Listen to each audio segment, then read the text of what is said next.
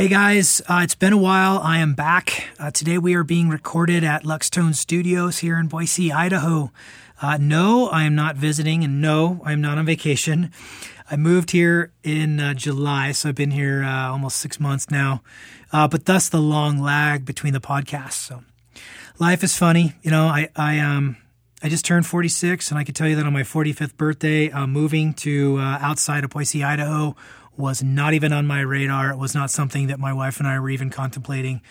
But life is not in a straight line, and we're following that path. And you know, I could not be happier to be here and in this environment at this point in my life, sharing this experience with my family and my children.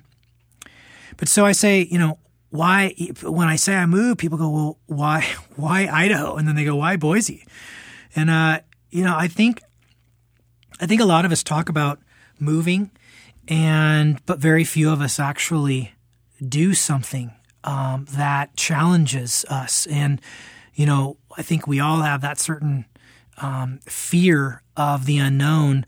But I really believe that nothing good happens when you're comfortable. And so I could tell you here, I'm extremely uncomfortable. I'm having to learn things that I've never done in my life. And I'm failing and laughing at myself every single day, and I'm enjoying every bit of the humility that I'm faced with. But I think beyond that, you know, it's one of those things that I didn't want to be 80 and wake up one morning and look at myself in the mirror and say, "Hey, remember that time you were thinking about making that move out to a different state? Why didn't you just do that? Why didn't you just go challenge yourself to do something different?" So, you know, here I am, and I don't see any reason why I would return back to California, and I'm really enjoying and embracing my new life, and I know my family has certainly risen to the occasion, probably better than I have, and even beyond my expectations. I mean, they're incredible, and they're inspiring to me every day. And speaking of inspiration, today we've got Jade Howe, great designer and visionary, who brought us the great Howe brand. And Jade's got a long history in the business, being hired on early at Quicksilver, and HIC, and Fox Racing. You know, he's been around. He's really pushed fashion from the action sports side into tailored clothing that was, you know, embraced by a generation. And we're still seeing Jade's influence shape fashion today. So Jade and I talk about everything from, you know, his business and how it came to be, to his land development projects that he's got going in California and what his vision is there. So we share some overlap in that, you know, whether it's me out here on the farm or him, you know, in his own farmstead out in California. We share some pretty funny stories, and we've got a pretty woven and parallel path together. So I hope you enjoy what you hear today. And it's good to be back with you guys. I'm sorry for the lag, but I did have to move my family out here, and I look to get back on track and keep producing the show that I enjoy doing so much. So thanks for listening, and hope you enjoy this one today. On the Brevity Code podcast, we'll explore a wide range of topics from the very people that give form and color to our world. We'll hear from artists, brand builders, industry leaders, pro athletes, fitness and endurance coaches, philanthropists, entrepreneurs, and many others. Through their actions, they enrich us with their vision, creativity, and bravery. Our guests have all been successful by flying in the face of conventional wisdom. We'll learn from them the ways in which we can apply that very knowledge to our own path and toward our own self-fulfillment.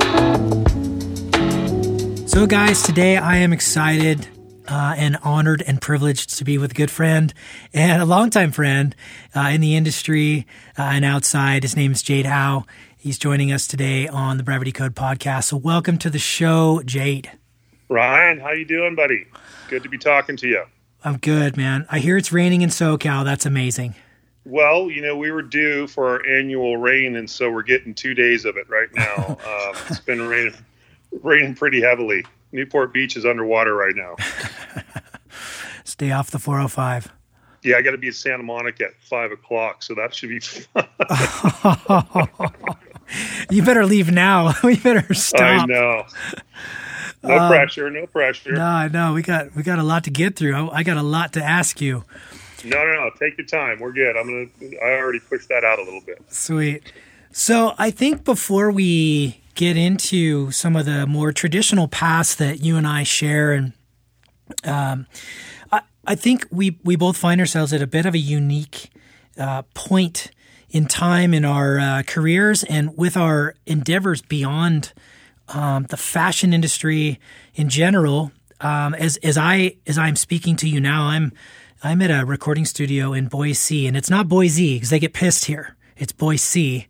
Boise. Yeah, if you say Boise, they know you're not a local, and they will look at you funny, and maybe they'll pull a gun. No, they won't. Well, by the looks they of have that them. beautiful flannel you got, I don't think you look like a local. That thing's pretty nice. Dude, I've been working on my beard and my stash for a while. It's pretty good. I'm trying to blend. You got the look for sure. So I'm coming to you live here in beautiful Boise, and it's I must say it's a great place to call home since July, and we have a 10-acre hobby farm out kind of just outside of the city here in a city called Eagle, and but I'm intrigued because unbeknownst to me, I was kind of flipping through some stuff that I came across when I was wanting to have you on, and come to find out you've got like a bunch of acres and you're kind of building your own, private Idaho, so to speak, as well. Like what are you doing with that? What drove you to do that? Is that a place that ultimately you see as a hobby land, or do you want to live there, or what's going on with that? So that's a loaded question. You call yours a hobby farm. I'm a gentleman farmer. Okay. Gentleman farmer in the making now. So that started a couple of years ago when the whole Howe thing, which we're going to get to in a little bit, was kind of winding down.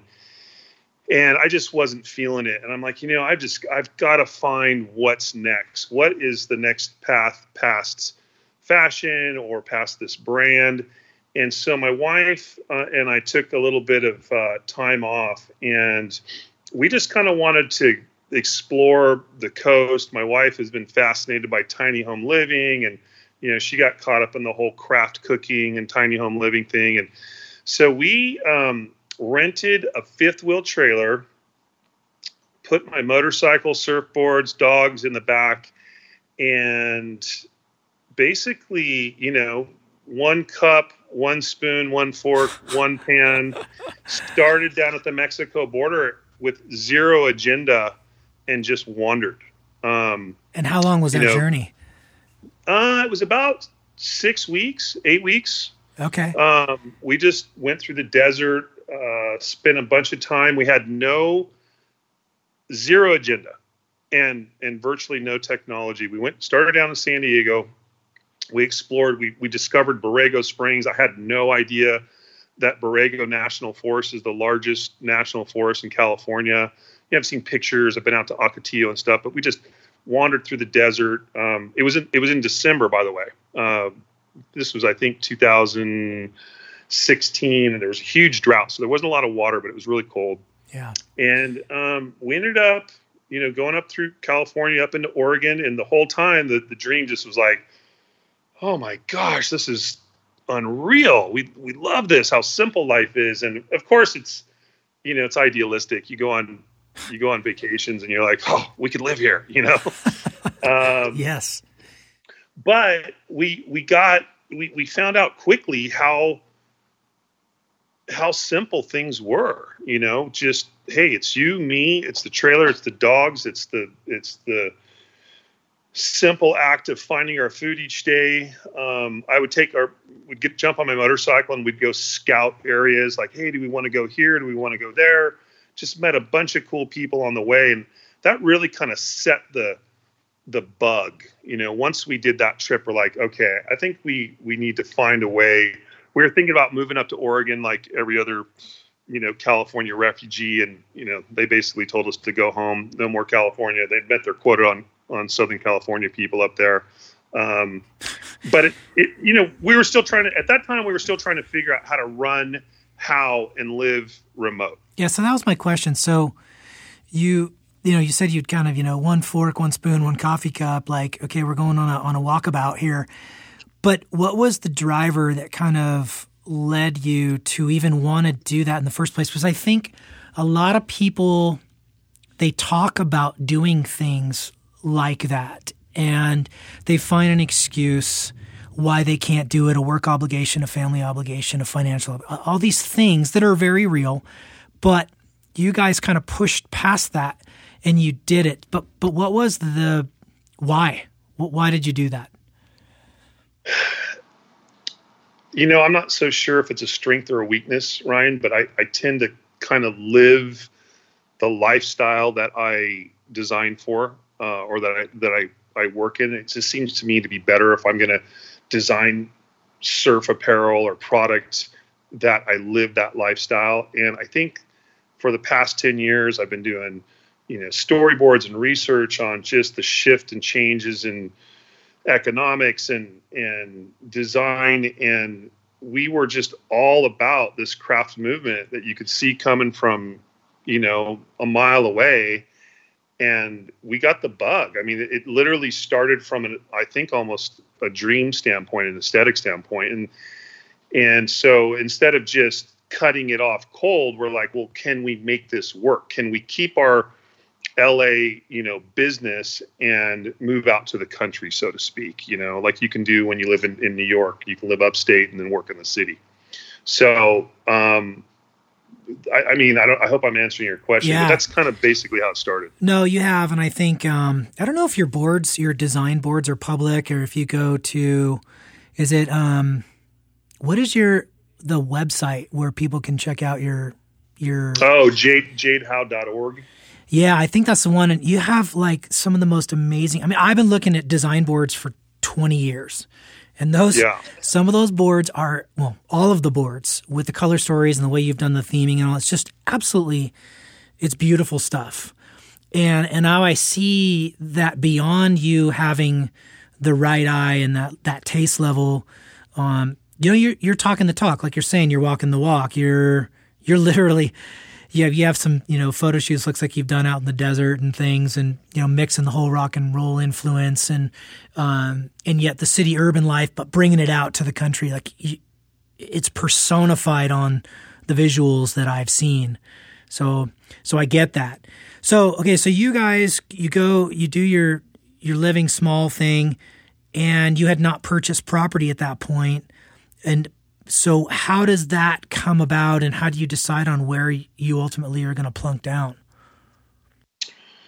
So, so that evolved. We came back from that. We had we basically had downsized, because this is right, I think 2013, 14, we come through the whole 2007, 2008 deal, and we had two crazy homes in Huntington Harbor and all the, accessories that go along with that. And I just think our footprint was a little big. So, we're like, okay, let's not, like you said, let's walk the walk. So we sold our waterfront home there, and we ended up renting a cool little pad down in Newport Beach, right next to Hoag Hospital, Lido Isle right there. And we were just kind of plotting our program out. And that was the jumping off point. I was riding my motorcycle, kind of retracing some of the steps through the desert that we had taken on that trip. And I literally just ran across this little town called Awonga, which is in between Warner Springs and Temecula. It's an hour and 15 minutes from Orange County or LA. And just awesome roads to ride up and through the mountains, and kind of fell in love with the area. Didn't really realize northern San Diego County and southern Riverside County was that amazing and how close it was. Right. So we decided to, okay, let's do this. And instead of buying anything, we, were cautious, and we ended up buying a fifth wheel trailer and moving into a kind of, really a luxury resort trailer park with golf course and, swimming pools and all that. But it was literally a 90% reduction in overhead in my cost of living. Right. It was unbelievable how cheap it was to live in a trailer park. Did you wake up and have that moment where you got there, you're set up, you're doing this thing, and you probably had some pretty quirky neighbors in that hood, I'm imagining. And I mean, did you just go like, what is this existence that I am living now? Like, what am I doing? Not in a negative, but just, right? Just like, what is this new reality? Yeah. Well, first of all, my friends are like, dude, you've lost it. What are you doing? Right. And then the other half is like, oh, you're an early adopter, so I need to know what you're doing. Right. I want to see if you're on it, So people would come out and just visit, but really it was just to scope it out. Like, is this for real? And this was, I'm not saying this was, we didn't break any ground here, but it was just the fact that we did it. Here we are not talking about it. And we absolutely loved it. I mean, it was just cool neighbors, bad neighbors, great neighbors, transient neighbors, people coming in and out, a lot of snowbirds. Ultimately, we knew we didn't want to stay in one place. We kind of wanted to move around. That was the original idea. Until we found this property that was just up the road from where we were staying. And so this property, like what is the current state of the property, and what is your vision for it, and what's the utopia dream? So my mom and my wife and I were looking for an investment. My mom was really looking for investment. She was kind of tasking, all the kids, like, help me find something to she had a little bit of money she wanted to put into something. And so we're like, here, Mom, coin op laundry, or, here's a wash and go, or, she's like, I want to do something that I'm passionate about. So Ezra and I said, okay, I tell you what, why don't we put some storyboards together? Why don't each one of the brothers, I have 5 brothers and sisters, why don't each one of us put a business plan together for Mom and then let her pick the one she likes? So we just storyboarded this idea, like how cool it would be if we had a farm that we could build some tiny homes on, either lease the land or kind of learn, we started researching like lavender and olive trees and different crops that we could plant. We could do a little agritourism thing, but it really could be the backdrop for what we do, which is, craft product, design product, market, build, brand. We just thought, I think we could do this. And right about that time, we saw this, in our research, we saw this guy that does this thing called Outstanding in the Farm. And that kind of solidified it. And what is that? Outstanding in the Field. Sorry. And what does that guy do again? I've heard this, but so he's a famous. I wish I knew his name. I'm horrible with names. He's a famous artist. Like he does large geometric. He's been in like American Express ads and Land Rover ads. He'll go to the beach and he'll do like a geometric design on the beach that's like 2 miles long, and then when high tide comes, it's gone. So he's a visual artist, but then he started doing this little traveling food show where he would go around to farms and he would basically connect a community by saying, okay, you're the meat guy, you're the wine guy, you're the vegetable guy. I'm going to build this. He's real good with visuals. I'm going to build this outdoor table for 200 people. You guys supply all the components, all the local goods. And then everybody that comes pays this price, and all they bring is a plate. So you bring a plate, everything's eclectic, and you meet your neighbors over food and cocktails, basically, or craft beer. Dude, I love this. So genius. So you've attended one of these things? A couple of them. In fact, my neighbor Tom, who owns the Temecula Olive Oil Company, who's been a consultant for us on our farm, he's hosted them, and they're just gorgeous. You just picture, a table for 300-400 people down the middle of an orchard, candlelit. Yeah. And you bring your own plate and your own fork, and that's it. And then you've got, a staff of 100 people, serving locally, grown vegetables or locally harvested beef and local wine. And I met so many of my neighbors that you never would meet because they're behind guarded fence or, huge property. So it was cool. It is cool. Yeah, I think the world needs more of that, but I'd certainly like to. I mean, those are the kind of things that, my wife and I, we've even talked about on our 10 acres. Like, how would we do that logistically? And, but to showcase the local vendors, right? The microbrew guys here, the coffee guys, there's probably amazing pastry chefs here. And how do we bring this local community together? Is there such a great vibe out here? And we've got with the way that, that the house and everything's set up out there, it just could be spectacular. So yeah, I hear you on that. Maybe I should call this guy. Well, he's global now. I mean, he takes that food show around the world, and it's a great concept. There's been a million knockoffs, not knockoffs. I think he just inspired people, but he was by far, I think, the first that did it. And now we went and looked at the Labrador farm last weekend just for some ideas, and they had their little table set up and overhead light, and same concept, Also a way to kind of show your wares, your goods, like what are you doing? What are you bringing to the community? So really good. I wouldn't call it a community outreach program, but it's something like that. Yeah, right. So your property now, I'll see a post from time to time. You posted a classic one the other day. It was like a horse trough that was kind of elevated with an open fire underneath it. Like, and like this, like Cialis commercial for dudes, but, did you actually take a bath in that, or was that like just I did. My wife has been after me. Esmer has been after me to do this Japanese, method of heating up my horse trough. First of all, that's my soaking tub. That's where the Epsom salt goes in after a long day.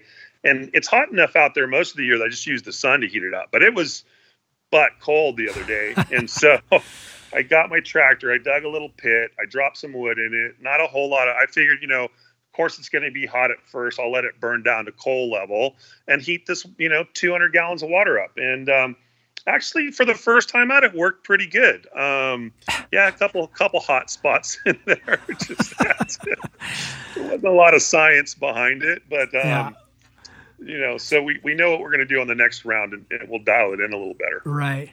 So you're actively living there. Do you have a place you go back and forth in Orange County too, or? I actually live in Orange County, and I go out to the property every couple weeks. We have a trailer. I'm in the process of building a tiny home out there, container home. That'll be a kind of a Airbnb kind of a thing. Cool. And this dream is pretty cash intensive. We've chosen not to take on any partners. Yeah. So this is a long-term play that will fold into our life and kind of into our retirement as we get there, Right. I think I'm, the learning curve out here as well, on a similar note to what you're saying about, developing raw land is extremely expensive, and I had no idea.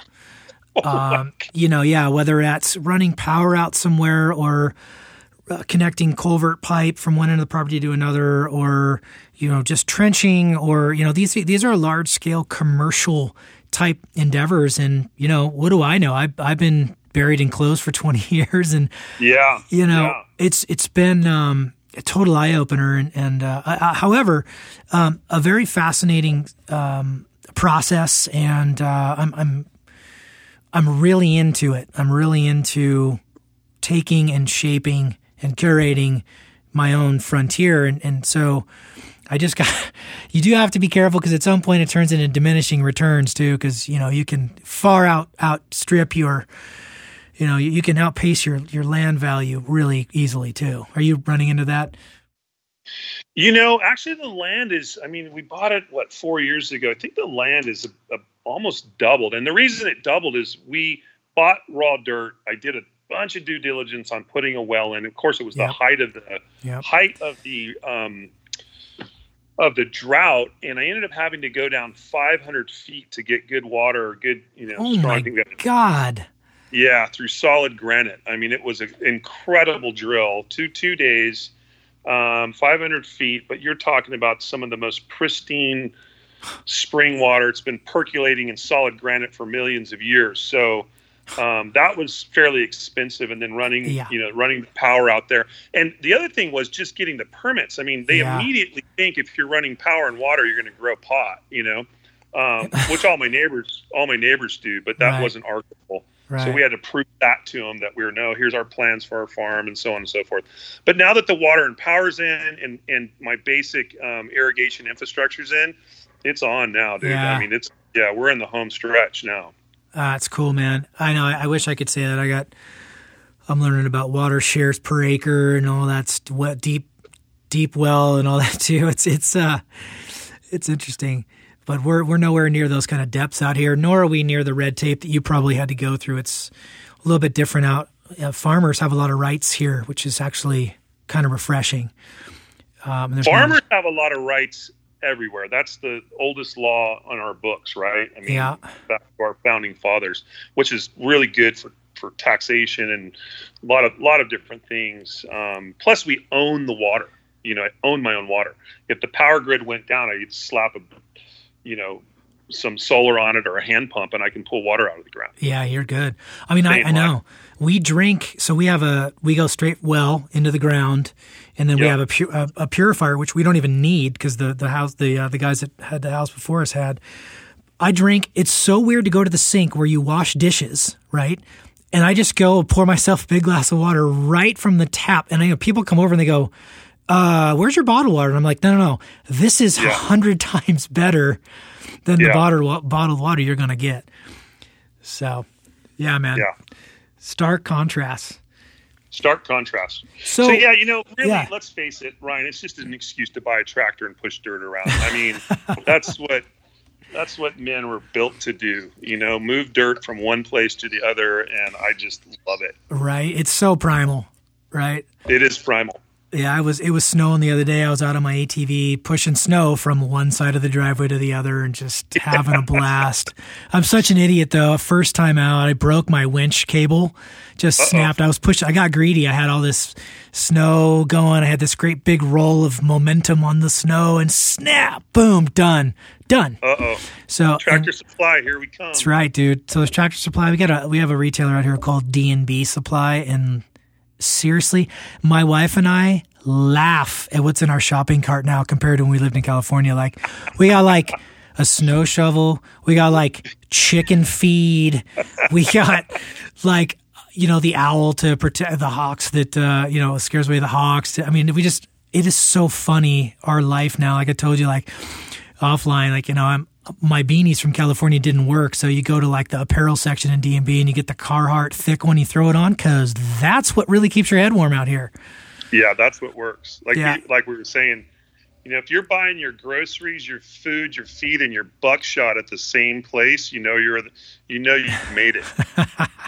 Yeah, you got it. I don't know if you've been to a D&B, but it's seriously, it's pretty great. I mean, they got guns to boots to headlamps and camping stuff, and you can buy sit down mower or whatever you want. The Home Depot for the country, dude, Yeah, it's rad. So I think it's funny. We both come from this place, but I want to dive a bit into how we even arrived and trace a bit of your lineage going back, kind of I think to when we met, which was in your days, the heyday of you doing the brand How. And, you're a longtime industry vet. You've worked at Quicksilver back in the day, and you've worked at HIC, and what the hell else did you work before then? Yeah, I actually worked at Quicksilver a hot second at Gotcha, and then I was taken away or offered ownership in HIC, which was great opportunity. And then from there, basically set Fox Racing up, and then after Fox Racing with How. Right. I think what's most well. Let's talk about Quicksilver back just for a minute. Indulge me. So you're what? This is 88. Yeah, 88, 89. I was right out of design school. I think I was 20. I was a kid for sure. And what was that scene like back then? Because Quicksilver was pretty much legendary, and I mean, I remember I wore Quick and Stussy back in the day, and, you were there designing it. So what was that like? Yes. I mean, come on. That was a dream job. I had actually landed at a small manufacturer right out of design school. I was hired because I was waiting tables and working at the Ritz-Carlton down in Laguna Beach, and got hired. It's a whole nother story, from a guy I was waiting tables on to design product for him. And while I was there, I did this short. I was trying to figure out, as a surfer, surfing Salt Creek, just getting pummeled down at Gravels. Took a beating down there. I was trying to design a board shirt that had some stretch in it. So I came up with this idea to put canvas and neoprene together. And turns out it was really difficult to do, just to get the right machines and right technology to do it. Anyway, long story short, I did that. And that short ended up, somebody at Nordstrom saw it. They bought into this line that I was working on called Australia Surfing Life, which is a magazine out of Australia, and they wanted some apparel. And some headhunter from Quicksilver saw that thing, and I mean, it wasn't even a day or two after that, Nordstrom's catalog broke, that I got a call to come into Quick, and I'm like, are you kidding me? I mean, I was there. That was back when Leanne was there, and 12 interviews later with her and Bob, and I got hired on as the boys designer. Insane. And how long were you there?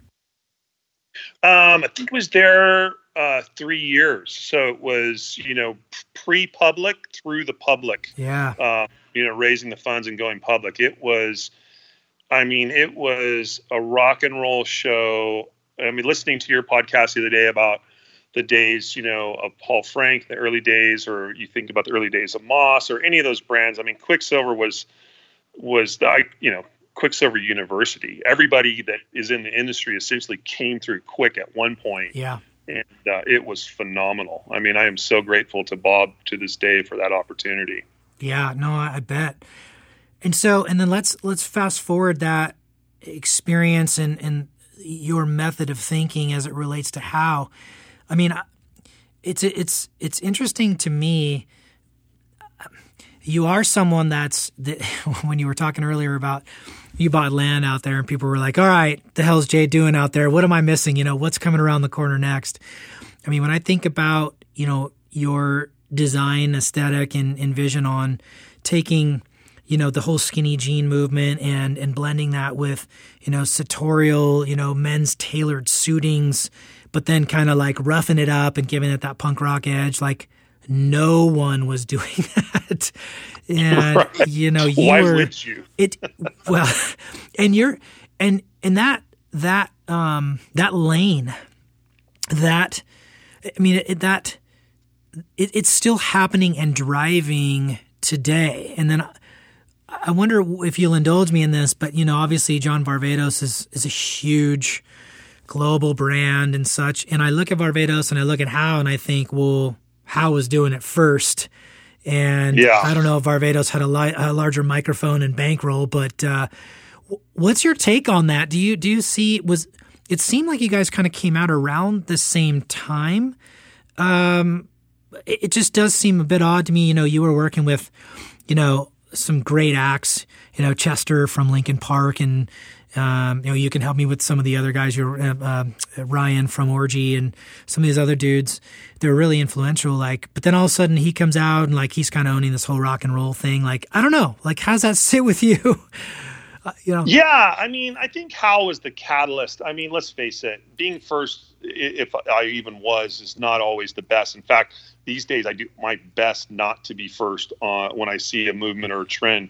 But because I think, you can't take anything away from John. In fact, we've sat in many departments together in the stores, complement each other quite well. But I think it's the really good lesson on when you sell your company to the right brand, the right backers, and if you look at how maybe selling it to not the right backers, being able to get the right kind of power behind you. But that being said, part to your original question, I don't know, so when I was working at Quicksilver and then, owned HIC, sold that when I was 27 years old. not sure what my next move was going to be. I always considered myself a clothing designer. When people ask me what they did, I'm like, I'm a clothing designer. And I just looked at board sports, as a great outlet because that was my lifestyle. I'm a surfer, love, outdoor guy. And let's face it, pimping money from teenagers is been very, very good to most of us, True. I don't mean that in a derogatory term, but I mean, you figure out the youth market, which, many of us in Orange County have, and was a really good run. I mean, that was a 30-year run that has, completely changed now. But at some point you asked in your, when you sent me the email questions, you said, so what was it that got you to start? I think the wording you used was there a conflict? Were you upset with something, or was something not working for you? And that's kind of what it was. I felt that I didn't really have the style that I wanted. I'd show up to work every day, which, in flip-flops, shorts, and a t-shirt. That kind of became my wardrobe. At some point, my whole closet looked like that. And I just wasn't fulfilled in just making product and making money. It wasn't driving me anymore. Yeah. And so I remember trying to shop back in the late 90s for myself. I was trying to get a pair of diesel jeans and, I'm a big guy, so they didn't fit. And I was trying to find a shirt that wasn't a big box and walk around with my girlfriend around the mall. And I'm just like, this is pathetic. And I guess I was complaining about it quite a bit because she's like, you need to just shut up and do something about it. And I'm like, you know what? I think you're right. And that's kind of how that started. Yeah. So my question to you was, was your design a reaction to something off-putting that you wanted to correct in the fashion space? So it seems, the old adage of scratching your own itch, right? Yeah. Well, this was a pretty big itch because I could see that American men, just the way they're built, they're very athletic, they're broader in the shoulders, and all the European lines that come over, they're basically stick straight. Asians and Europeans can wear the same kind of clothing, or if you're a small American male, you can wear it. But for the most part, fashion is for skinny dudes. Skinny tall dudes. Skinny tall dudes. Gay guys, Asians. I'm not trying to. It just back then it was not cool, and if you look at fashion in 99, right about 2000, it was like guys were in huge hoodies, the cargo shorts, it was the urban tidal wave that came from the East Coast. And then you see their girls and they're in these like little rock and roll jeans, and, the skinny jean thing was coming on for them. I'm like, there's something wrong with this picture. Like, guys don't look right. They look like, no, but while you're saying this, I'm thinking like, right. So there was the whole streetwear movement was huge. And now here you are sort of left to center and you're like, no, I want tight. I want skinny. I want like when you went to, and you're friendly and had a business with Tony Hawk, right?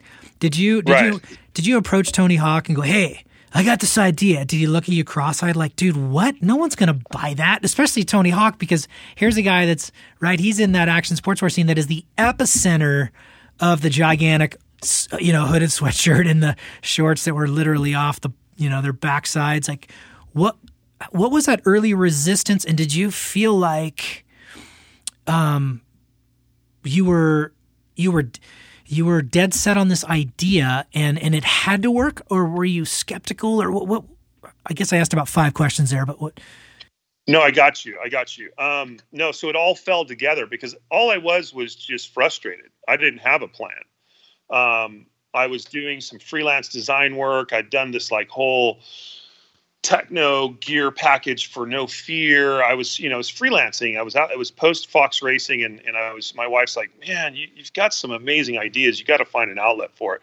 So I was helping a friend with his accessory company, just make an introduction. So I go down to Blitz Distribution, which was owned by Tony Hawk and Per Wellender. They had all the cool skate brands in there. And they were trying to hire me to come in and design a skate brand for them.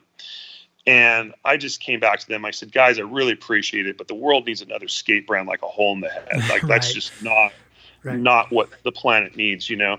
And they go, okay, Mr. Smarty Pants, like, if you think you got it figured out, what does the world need? And I said, funny you should ask. Really good question. Yeah. Give me 2 days and I'll show you. So I rush back home. I just take all that energy and research and frustration and once again communicate visually. I put the design boards together, and I'm like, I walk in and I just knew, I'm like, there's no way these guys are going to get this. There's just no way. But I'm going to pitch it because they asked me. I'm going to pitch it as pure as I possibly can. And so I said, here it is. I want to take West Coast punk rock music, sport lifestyle, and I want to blend it with English tailoring. Right. And they just looked at me. What? Right. And they go, what do you call that? And I'm like, I call it cowboy punk meets English country gentleman. Like, they're like, you're kidding me. I mean, I can't even remember just looking at me and Tony. They kind of looked at each other. They looked back at me and they're like, that's the greatest idea we've ever heard. I mean, it was literally instant connection in the room. There was no hesitation. It was just, let's do this. That's incredible. It was incredible. And so to the second part of your question, where, you know, they're all baggy clothes and everything, but inside of Blitz Distribution, what you had was Jeff Raleigh. What's that kid? Trainwreck. He was from Australia. You had these skate kids that were already on the tip of stealing their girlfriend's jeans because there was no boys' jeans. And so once again, I mean, come on, we're not designers. We're not creating something new. We're interpreters, right? And so it just dovetailed perfectly that instead of having them sneak in or have their mom go buy them a pair of, you know, Levi 517s, whatever the girl jean was, I'm like, I'll make them for you. So I just made chicks jeans for guys. I mean, it didn't start off to be skinny and tight. It just started off to be fitted. I mean, guys used to put jeans on and then take them off and go, dude, these won't fit. I'm like, no, they're supposed to fit like that. Yeah. Yeah. You're just not used to fabric touching your skin, you know? Right, exactly. So, and then obviously you get early adopters, you've got all the pro skaters who, like you said, were already kind of doing it. Then you really kind of give them a label to now associate with. And then you then cultivate that label and you populate that label with the whole rock and roll movement. So how does someone like a Chester come across your brand? Was he an Orange County guy or? Oh my God, that's so funny. Yeah, he's in Orange County, Long Beach, Santa Monica, kind of, you know, between Newport Beach, where he's buying. Guy bought a lot of homes up and down the coast, but you know, it was not immediately adopted by the skaters. In fact, there was a huge homophobia thing because I brought fashion into the building, and you got, you know, Birdhouse and Baker and Hookups and all these brands, and these guys are looking at me like, dude, who's the fashion kook in the corner? Like, what's this guy do? This, you know, which one of these things doesn't belong in this picture? And so I got a lot of chastisement and harassment in the beginning until the really, really cool skaters adopted it, and then it just happened like overnight, you know, just like a flash sale, basically. So somehow, because of who Tony Hawk is, I mean, he just started bringing people in like left and right. He's like, you got to meet our new star, our new kid, you know? And so I started dressing bands, and that was one of my targets from the beginning. How do I get cool guys like, you know, rock guys to wear our clothes without branding it? You know? I mean, you have so many CBGB and you know, Motorhead shirts out there. Right. And so I really focused on what it was that they wanted. And number one, it was the silhouette. Once the silhouette changed, once there was no more cargo pants, cargo shorts, big old hoodies and flat brim hats, then every guy had to face that question. Am I going to stay looking like this, or am I going to start looking like that? Right. And that silhouette change created the revolution. Then everybody jumped on. Like that's, Barbados and who, I won't say he jumped on, but whoever else came into the space, which was pretty much everybody, changed the fit. Once we changed the fit, then it was just apply your aesthetic to it. But so with Chester, he came in, and when I first saw him, I'm like, you got to be kidding me. I mean, he was in Dickies. You're kidding. He was wearing those little cholo shoes and a wife beater T-shirt that said "White Boy" on it. You know, I think was a brand, right? And spiky hair and this funky necklace around it, and I was just like, "Oh, dude. No. Like, this is not good." No. You know, I mean, trying to be respectful of the guy's legitimate rock star, and so he's like, "All right, man, what are we doing?" And I said, "Well, I'm gonna have you at my little changing room inside my studio." I spent most of the days putting guys in clothes and convincing them, this was the way to go. And so he goes in, and I was telling his wife, Talinda, this not too long ago. He goes in, we had this pair of jeans called the Skinny Puppies. And he goes to try them on, and he comes out with them kind of halfway around his thighs. And he's like, dude, these are the wrong size. These don't fit. And I'm like, well, first of all, take off those homeboy boxers you got on, go back in there and just bare ball this thing and put these on. Come out and let me decide if they fit or not. Right. You know? So he comes out, he's got a pair of whatever size he was. I think he was a 30 back then. And he puts these jeans on, and every girl in the office was just like, oh my God. Like, just truly like, just, that's the look. Right. And he saw the reaction of them, and then it was over. I mean, he left his clothes in my studio, got a whole new Hal wardrobe, the skinny shirts, the woven shirts, the whole thing. And then it was just, from there we developed quite a good friendship. That's awesome.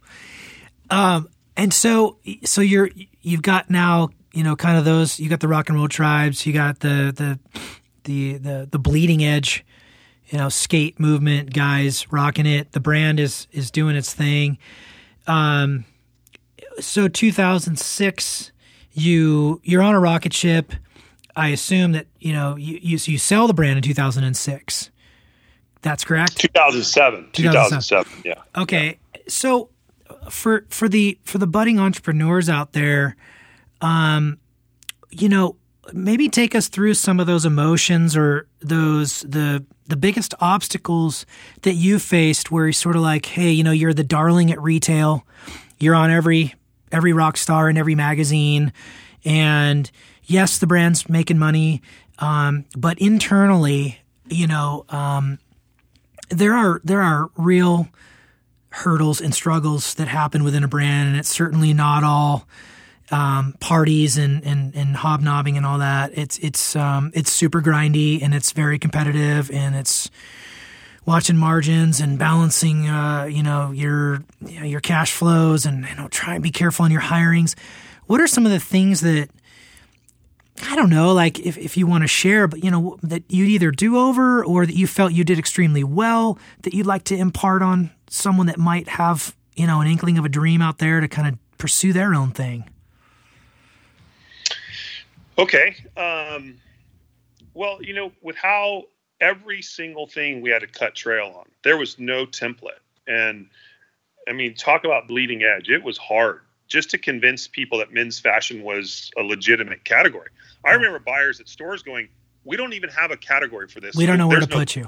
Yeah. Yeah. We don't know where to put you. Yeah. What floor are you going to belong on? How do Right. And then there was other people going, man, this feels like when the whole hip hop clothing thing happened. Like, we don't care. We just want in, That's insane, dude.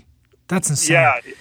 But, Hal was always really small, and I think it perceived, I remember Bob McKnight telling me when he was looking at potentially purchasing the company, he's like, dude, he goes, you get more press than anybody. Like, why don't you come work for us and just head up our marketing department? And, but that was a job all day long. From morning to night. I was talking with, PR agents and press and fittings and, outfitting guys on tour, and everybody wanted to be dressed. And then at night, when everybody went home, Then I would work on the collection, which of course was always late and, tons of detail, like you said, costing and pricing. And so my days were typically, 16 hours, sometimes longer, 6 days a week, no question. But to answer your question of the sale, that was not my idea. I think the reality of it was twofold. Number one, it's incredibly cash intensive to run a fashion company. And Blitz Distribution's business model up to that point was credit card. You want our goods? Give me your credit card, then we'll ship it to you, right? Yep. So now we're doing these huge LCs to China, like $800,000 for suit jackets. Like, what? Yeah. Like, are you kidding me? Right.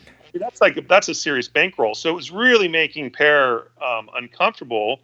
And then at the same time, you have Tony Hawk and his explosion and Activision and all of that, and his very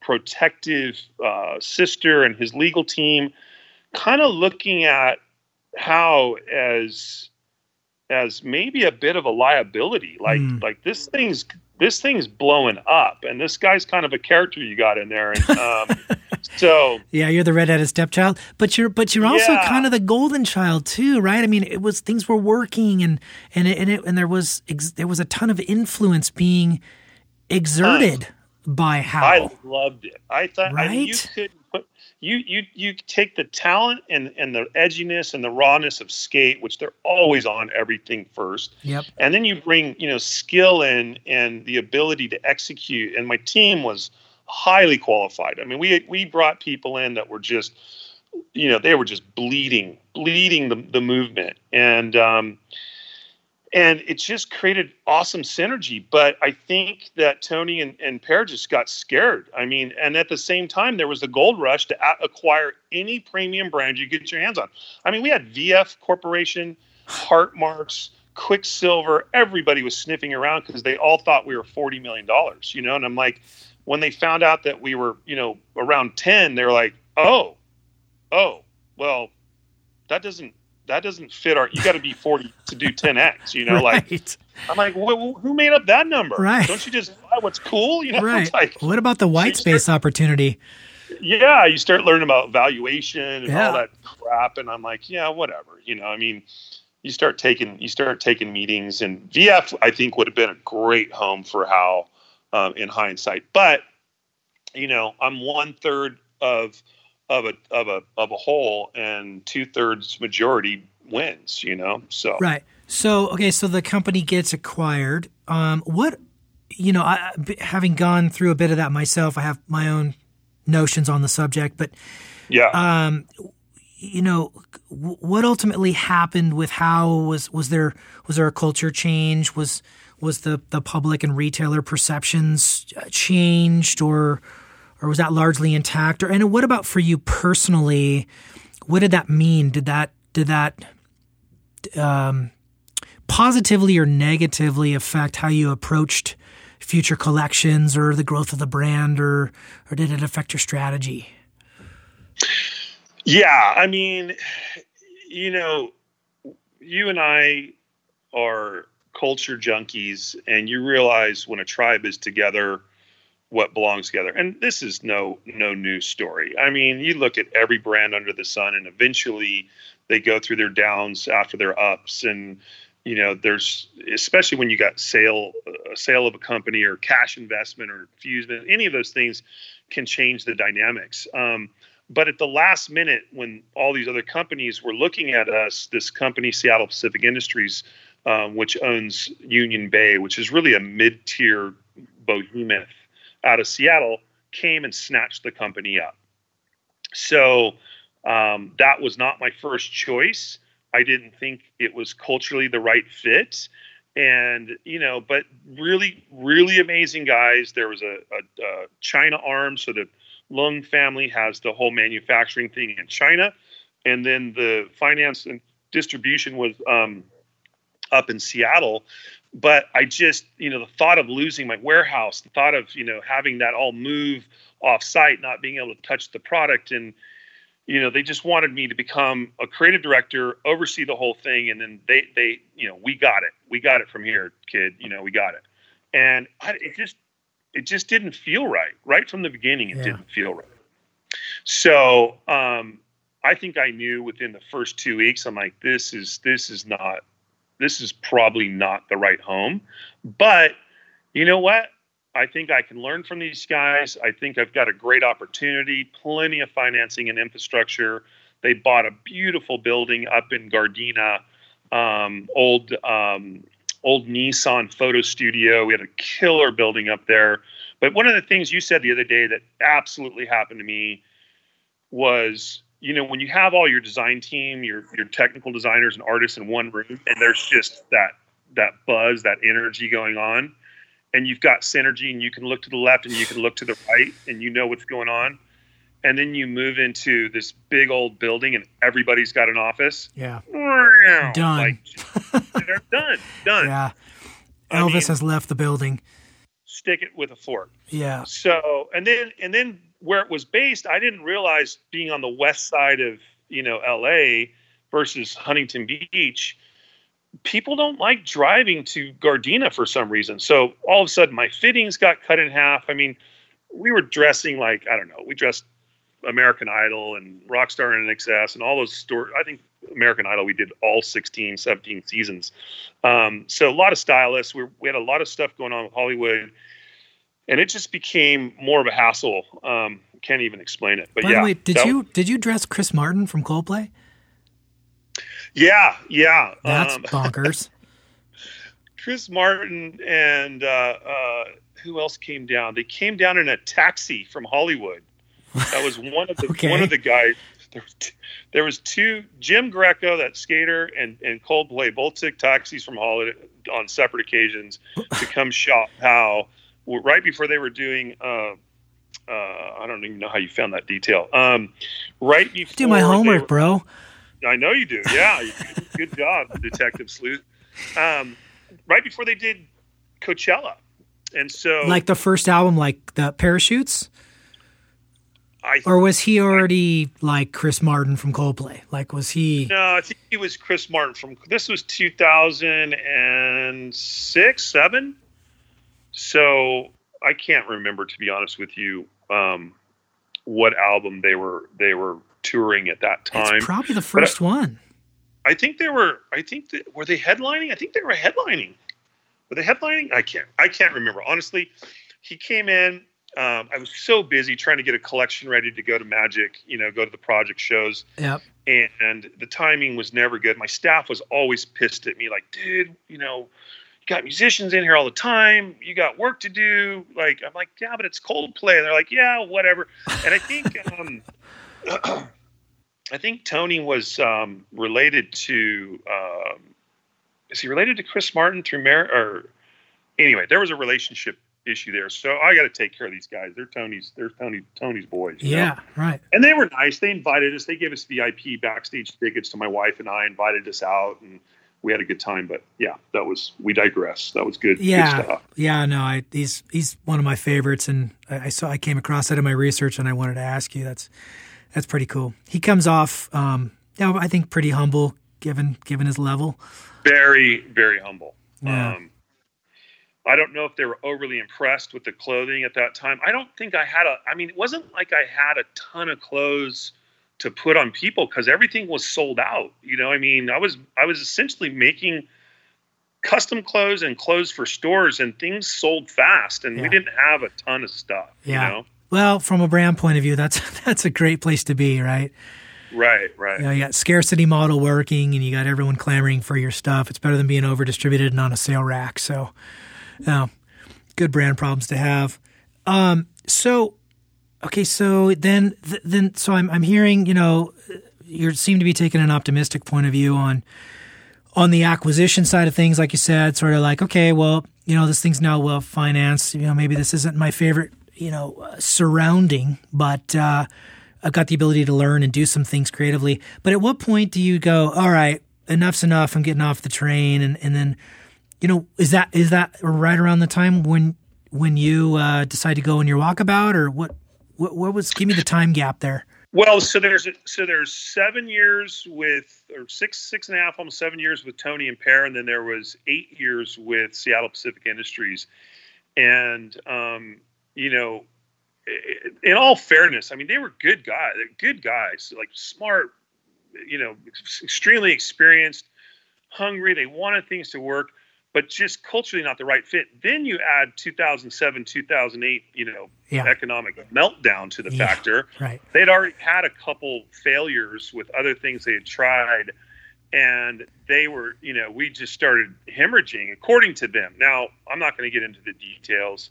There's a manufacturer's agreement. They make a lot of money on the front end of this thing, by owning the manufacturing, which I was not part of. Right. But we won't go into that. According to them, I was losing money. The reality is the new 10 million was 5 million, and I was quite happy with that.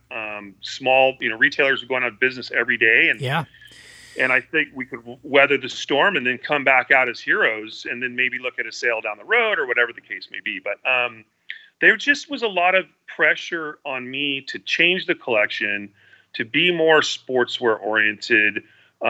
Constant conversations of shutting us down, just a lot of economic pressure that it just stressed me out. I mean, it was stress and depression. Just, I don't know how else to put it. It just kind of put my flame out, Yeah. Well, again, you're talking to a dude on the other end of the line here that, again, parallel universes.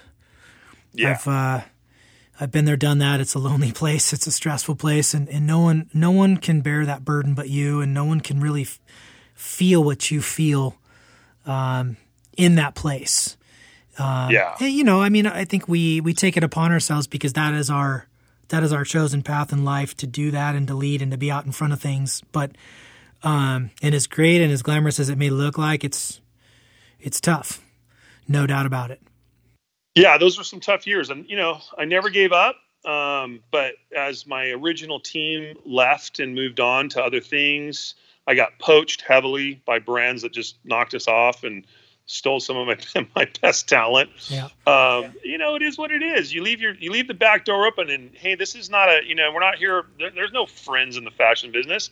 If somebody's going to take you out, they're going to take you out. But, I did everything I could. And actually, some of my favorite collections came out after the sale, and things that I saw morphing and trending. And I think we did more volume after the sale, but the magic wasn't there, So now is how the brand, is there a brand being produced today?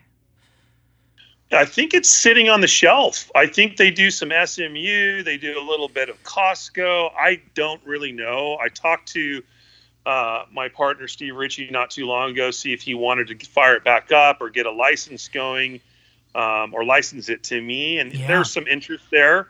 But at the same time, I don't really like driving into the future looking in the rearview mirror. I've been working on something else, and I'm putting my energy into that, and wouldn't ever rule it out. But my life is not defined by how the brand. There's just your name's on it. So what? But it's kind of hard to create magic twice. So you said you're working on something. Are you able to disclose at this point? Can you give us any sense of what that might be? I can, in general terms. It's being defined, kind of like Hal was, that wasn't completely defined, and this just, some of the stuff just developed this morning, actually, when I was talking to you before this. But from that original idea of the County Line Ranch, I look at it like this. Do you remember the Hollywood Ranch Market? You ever been to Japan? You ever been to the Hollywood Ranch Market in Japan, or done any research about the one here in LA? Yeah. First of all, I've been to Tokyo like 5 times, and you're going to hate me. I don't like it. I get Shibuya and Shinjuku, and I get it. I get it. I think the Raggedy Ann thing, and I get it. Let's dress in costumes and go walk around. But and listen, I don't mean to discount. I think the Japanese on their sense of being a study, whether it's denim or whiskey or fashion, they are the best on the planet. Right. And I have much respect. But no, personally, I mean, I don't even like New York. I don't like people too much. That's why I moved to Idaho. That's why I live on a ranch, and I just see horses and cows every day, and I'm much more content. And that's absolutely a true fact. But so no, I'm not familiar with that spot in Japan. What is it? Anyway, what the Japanese do, what they do best, which is copy America and sell it back to us, in a better way. Hollywood Ranch Market was I think it was on, I don't want to say Hollywood and Vine, but it was right below the studios and back in the 50s. And it was basically a general store that carried random stuff, denim and milkshakes and whatever else. And it kind of evolved. Well, the Japanese took the concept, and when I would go to Tokyo and go shopping, in this particular neighborhood, I just loved it. I'd pull up to the front of the store, and it had like wheelbarrows and ladders and pitchforks and shovels. And then you walk inside, and it was like incredible Japanese denim next to Vans shoes. And it just, so kind of, it kind of reminds me of what you're saying, and maybe I'm off, but remember when Double RL kind of came out? And like, when you went into a Double RL and you got a really immersive experience, is that kind of what you're saying? Right. So the full experience, just cooler than cool, highly inspirational. It was very, very much a California cool type of store, had all the right brands.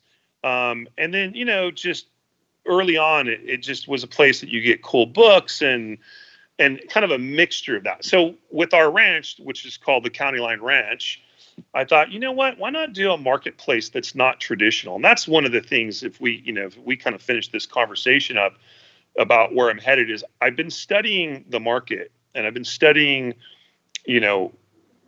how to develop product and collections for decades. And I just think that the collection wholesale model is kind of broken. I think there's people that do it really well, but you got to have a ton of capital. You've got to be well backed. And for those people that do that, then they're in the game, no doubt. But if you're a youngish entrepreneur, or you got a startup concept, I don't think coming into wholesale is the play, Yeah, I agree. So my wife and I developed this concept called, the County Line Ranch Marketplace, Suits, Soil, and Sundry. And, so it's got that bit of tailoring. If you look back at like that famous, American Gothic image of the farmer and his wife, or with just in general, pioneers. Yeah. I mean, pioneers that founded this country always have worn tailored clothing from Europe, because that's the clothes they came over with. Right. And then it's got that whole kind of New York aesthetic and that contemporary aesthetic. Soil being anything that would come from the earth and the dirt, so we've got our seeds and our crops and all that. And then sundries would be the accessories. Well, so how that is morphed is I've been talking to a lot of my friends who are in the spirit and craft beer industry. And I've got some friends that are in they're influencers, and other ones that have distilleries. And I really kind of thought I wanted to get into that space. But I realized after some due diligence, after about a year or so, like, I really just don't want to own or be part owner of a distillery or brewery. Like, I know I think you said you're on a board, you help a brewery out. But I thought, how are people consuming experiences these days? Right. Essentially, what I want to do is create a marketplace where things that come together are a little more collaborative. Instead of being handcuffed to a brand, one particular brand, or one, a collection that, how that works. Yeah. You have a couple of hits, and then you just start chasing the business, and can't get it cheap enough, can't get it, fast enough. So, I've got a couple friends. We're going to come together, and we're going to build product around craft cocktails and craft food, and ultimately wine. It's going to have an apparel component. It's going to have kind of more of a home component, because there's, accessories and cool hardware and things that, bartenders and distilleries use. But I work in a studio right now, and my wife actually is the operations officer there at the Anderson Brothers in Seal Beach. And they focus on the craft beer industry. And it is, Ryan, I'm telling you, it's unbelievable. The shift. It's like breweries are the new, the new Ruka, the new Volcom. Like 100%. Yeah. Yeah. I mean, they don't just want the t-shirt and the hat. They want everything, and the beer, of course. They want everything they can get that's associated with it. And so, it's kind of like Red Bull or Monster coming in and just shifting the game. So I don't know. I have this, the idea is formulating. It's getting more solid, but it's kind of this idea of creating a marketplace where we'll have some clients, we'll have some customers, but we'll also create a brand experience that'll curate the best of the best for this industry that has massive, massive marketing dollars behind them. Right. But basically when they go to design merch, they just go to merch companies and slap their logo on something, right? Right. So if we figured that we'd bring maybe a little bit of more of a design aesthetic to the market, and it has kind of a multi-tier a revenue stream to it.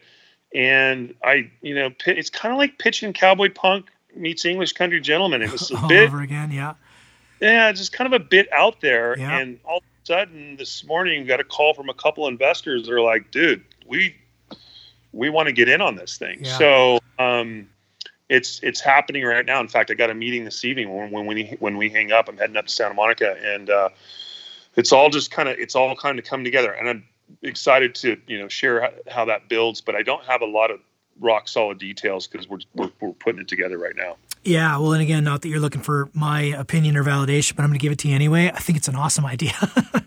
I think having my toe in the beer space, in the craft beer space a bit.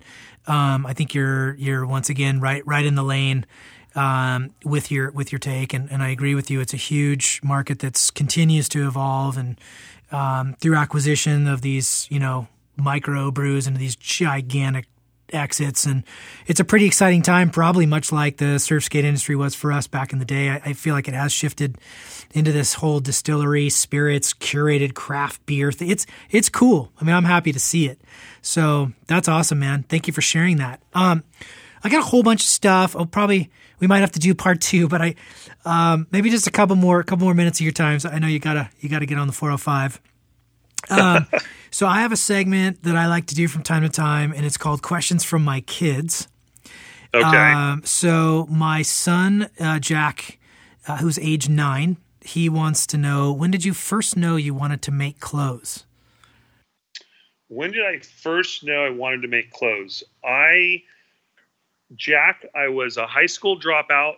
I was trying to hook up with this girl. She took me to a FIDM, Fashion Institute of Design and Merchandising luncheon. All I heard was free chicken lunch. I was a starving surfer at the time. And I went so that I could meet this girl. And ultimately, I ended up signing up for design school. And she didn't. So it's a free chicken lunch, Jack, and I ended up becoming a designer. Very sick. That's a great answer, and I didn't know that. That's a cool little. That's cool. My daughter, age 8, her name's Josie. She says, "Do you make girls' clothes?" The first part of the question, I'll let you answer. I'm known primarily as a menswear designer. However, for a few clients recently, I have done some girls' clothes, yes. Cool. She also wants to know, do you design your own prints and fabrics? Yes. That's something from the day I started working at Quicksilver. I've always developed my own fabrics, fabric blends. We used to have to do a lot more of that back then, and definitely prints. We never talked about Ren Spooner, but it was print heavy company. So was Quicksilver back in the day. But yes, I did both fabric and prints, Josie. Cool. And my 5-year-old son was in a bad mood this morning, little Georgie, and I said, hey, I was planning on interviewing someone that's a designer today. And he said, and I said, so what would you like to ask him? And he said, Dad, that question's too hard. And he walked away from me. So here's some advice, son. Stick to your guns, bro. So maybe, there's so much I want to ask you, but I think we did kind of get into some of the future vision, kind of what you're seeing around the corner. Let me just ask you lastly, Do you practice anything on a consistent basis for sort of the guide to successful living, whether that be a form of exercise or meditation or certain books that you like to read on the regular to come back to center yourself, or anything there? Yeah, I don't want to sit here and get into the Me Too process of, I do this and that, but basically I like to get up early. I've got an infrared sauna in my little studio, and I do kind of prayer and meditation. I'm actually kind of a Bible reader. I'm fascinated by history and prophecy. I like to kind of get my mind work and obsession with design comes very naturally to me. So to balance that out, I like to kind of go elsewhere. But as far as, websites and brands and all that, I think what I really like to do is just stay, I'm just very curious about people and how things function. And so I'm out a lot. I just observe life. I observe nature. I always have. It's why I like traveling. It's why I like looking at things. And I don't really look at a lot of clothing brands for my design cues, you know? Right. So, and I'm a surfer. I love that. And we both have our mutual friend, Scott Prohaska, who's perpetually trying to get me to, get healthier and drop more weight. So we're making some progress there, which I'm happy to say has been good. I've been plant-based lifestyle for the past 2 months. That's been phenomenal. Wow. I'm happy. Yeah, very cool. Happy with the results. That's cool. I'm trying to actually get him on the show too. He's kind of blowing up these days. Yeah, he's doing real good. I'm working with him, helping him out right now as well. So it's been a beneficial relationship. Yeah.